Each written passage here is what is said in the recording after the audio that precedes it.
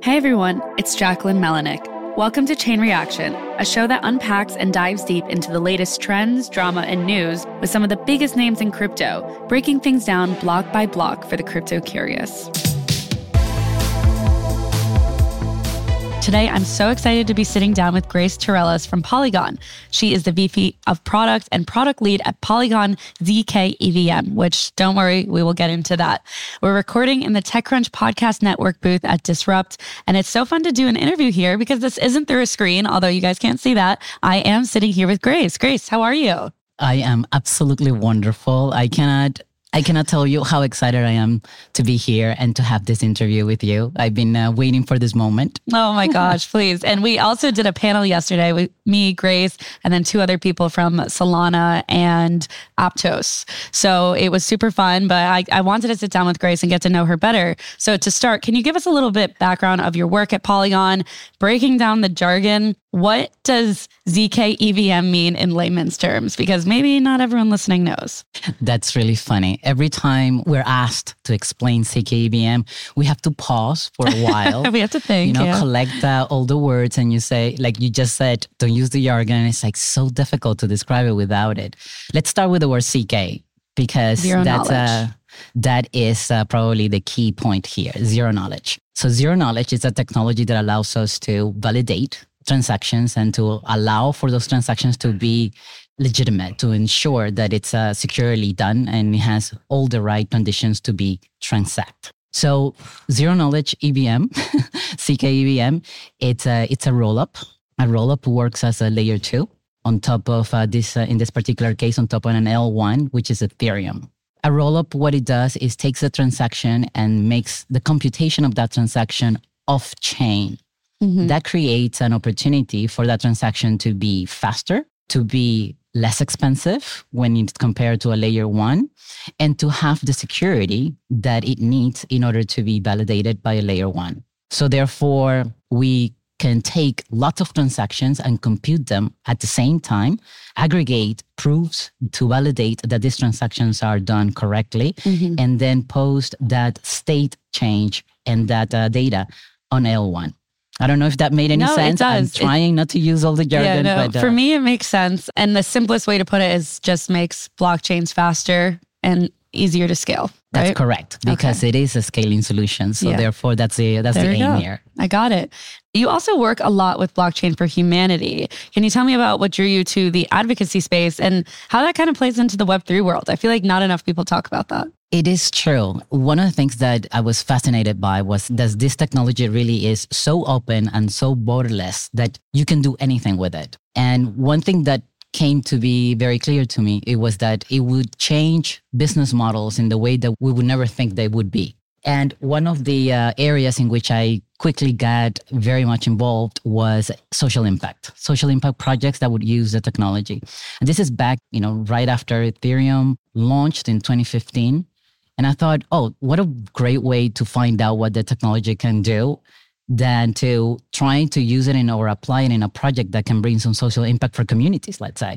The next phase of that was to create a donation tracking platform, which seemed to me was the perfect example to bring light into a dark box. I always, when I was trying to explain people what blockchain will enable, I said it's like bringing light into a dark box. I love that. Yeah. I loved it too because it really makes sense in my head. So how do you bring light into it? It becomes transparent. You understand what that process does. And in this case, it was donations, like a big black box. Like people give donations and they never know where the money will go, whether it actually spent in what it's meant for. It's like taxes in the US. There you go, which is exactly another black box that we need to put some light on.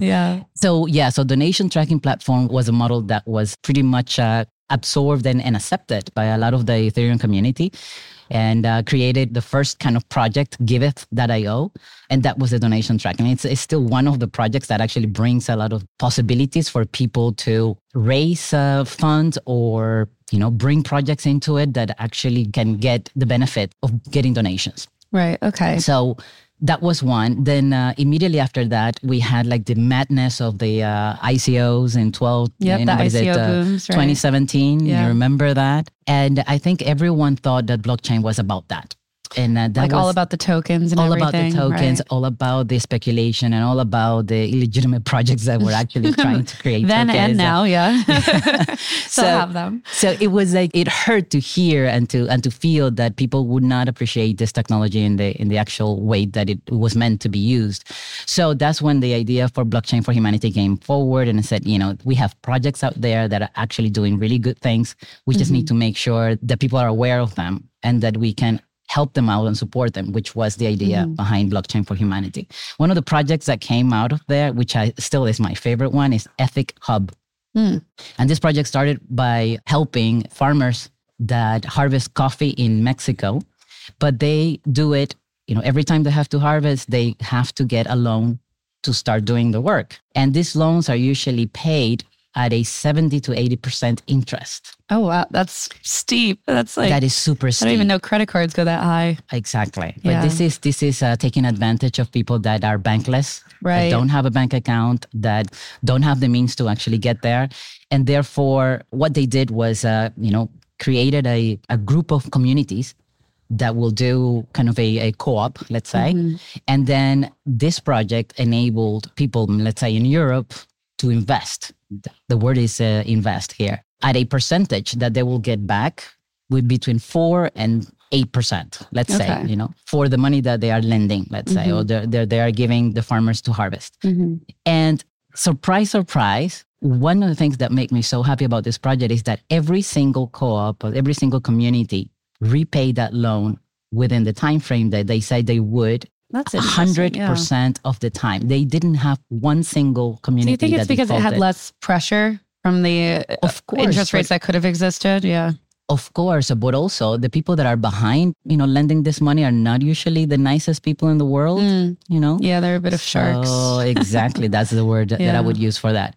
So that took care of that. And I felt that, okay, so this is what it's meant to do. It opens those borders, allow people to have access that otherwise they wouldn't. Yeah. And I feel like that's the type of stuff in the blockchain world that's like never talked about when we have these headlines out there, or even conversations at Thanksgiving and Christmas where people want to be like, how's crypto? I see it's down, like, do you still have a job? All these things. But there's other aspects that, actually provide real uses. And even with like major corporations, I know Walmart uses blockchain technology to track their food supply. And sure, that's not donations, and it's not sexy, but it still uses this technology for a purpose beyond what the public eye typically sees this for. So I guess looking at both the donation side of things and the work you do there, and then also your work at Polygon, what are some of the use cases that you think haven't really been enabled yet, but you could see coming down the pipeline? Well, my work in Polygon has been so fulfilling to me because it has also given me the opportunity to step up on the technology aspect of that evolution of blockchain. I feel like the cutting edge of zero knowledge powered rollups is it's really important, and it's bringing a significant move forward of the technology in terms overall for anyone who wants to implement or build on these chains. So from an infrastructure perspective, what we're trying to do is make sure that we facilitate anyone who wants to build a project, who wants to build an application on a blockchain that is secure and that is fast. But I feel like we still have a lot of things that are restrictive, that are limiting. The user experience is not the friendliest, So that's something that we talk about it all the time. And I think this is like the one thing that we always, every year we actually talk about how the user experience needs to improve. Right. But I feel like if the infrastructure is allowing for a user experience to change, meaning that the projects have the right tools to be able to create applications that have the best user experience, I feel like that's a contribution that we're bringing forward within the Polygon ecosystem. But more importantly, it was being able to be compliant in many ways that some of the blockchains perhaps would not allow. We are looking at having chains, very specific chains that are very much catering to all the specific needs that a use case will require. Yeah. And I feel like that's probably where we're going to move the needle forward, because it's use case based. And I feel like that's what we need to go into. Do you have any examples you could provide of that? Well, they're not my favorite examples, but they're there. But because recently I was involved in this workshop with many enterprises that were very, very curious about how they would apply blockchain in their own business models. And banks were definitely on the top of that list, and even an exchange, a stock exchange. And I felt like, okay, that it makes sense, right? The settlement process being so fast, but it has to be very specific to comply with all the regulations that they need to comply with. Yeah. And that's where the flexibility actually gets started. So it is work in progress, but it's actually, I think those are the ones who are going to show, the greatest benefits out of this customized chains that we are bringing. Yeah. And we've talked about this before. And obviously banks are a big sector that I think blockchain technology and crypto in general could work with. But Polygon has also partnered with Disney in the past. So what do you think is the current state of blockchain technology getting adopted by mainstream or quote unquote normal businesses or these big brands or entities that we talk about? It's amazing. I love the fact that we are also related to all these big brands. Yeah. I have a favorite one. Okay. And it's actually because before I came into this whole frenzy of crypto and Web3, I was in aviation. So to me, aviation is kind of like a part of my, it's very deep in my heart. Specialty, yeah. Of course. And when I found out that Lufthansa was also part of this. Lufthansa, the airline. The airline, exactly. Miles and More, specifically. Loyalty we got program. The slogan. Okay. Yeah. So it was a moment that I was waiting for, because I feel like in aviation, we can solve a lot of problems, especially for like maintenance, airplane parts. Or even like timing, things that I don't know about. But when I get on a flight, I do know about. Exactly. But there is a world out there that people are unaware of, but that will be very much benefiting from the capabilities that we have in Web3. So at least it's a small step forward, but I feel like it's actually a good step, because it's a loyalty programs. It allows people to be able to understand how they can use multiple companies to use those points with. And it's a little bit different in the way that it's done right now. So the technology is there to host these new applications. And I feel like that, we're getting there. Awesome. Another question I had for you is, you've been in the space for a while. Can you tell me about a specific moment during your career where you had this like aha moment, like, wow, this is actually something that could be really big, and you were excited more so than when you even got into the space? I think it happens. Well, you get through the let's go deep in the rabbit hole. Okay, right? yeah. And then you feel like you are completely lost. And when I started this, there weren't really that many articles written or papers to write or to read. But I remember my husband telling me, "You're wasting your time." And all I could hear was like, "You're wasting your time. That doesn't mean anything, or that it's not going to go anywhere." And the aha moment was actually when I reached out to this guy in South Africa, and he was building an electrical meter for a public school that was in a very, very poor area and with a very limited resources. And this electrical meter will allow people to send Bitcoin, a portion of Bitcoin.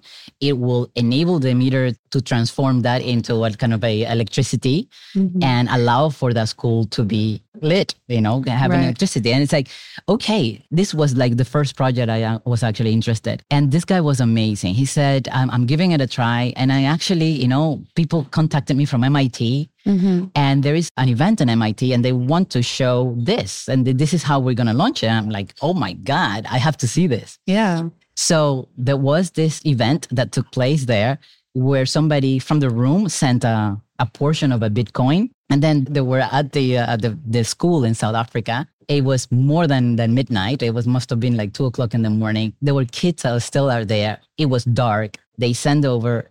It actually took the whole, generated the whole transformation to watts, and then they provided the electricity. And then when the lights went on, there were the teachers and the kids all singing and dancing. And it was such a wonderful moment. Yeah. And that's when I realized, yes, this can happen. And this has endless potential to do something really significantly positive as well. I love that. I love that story.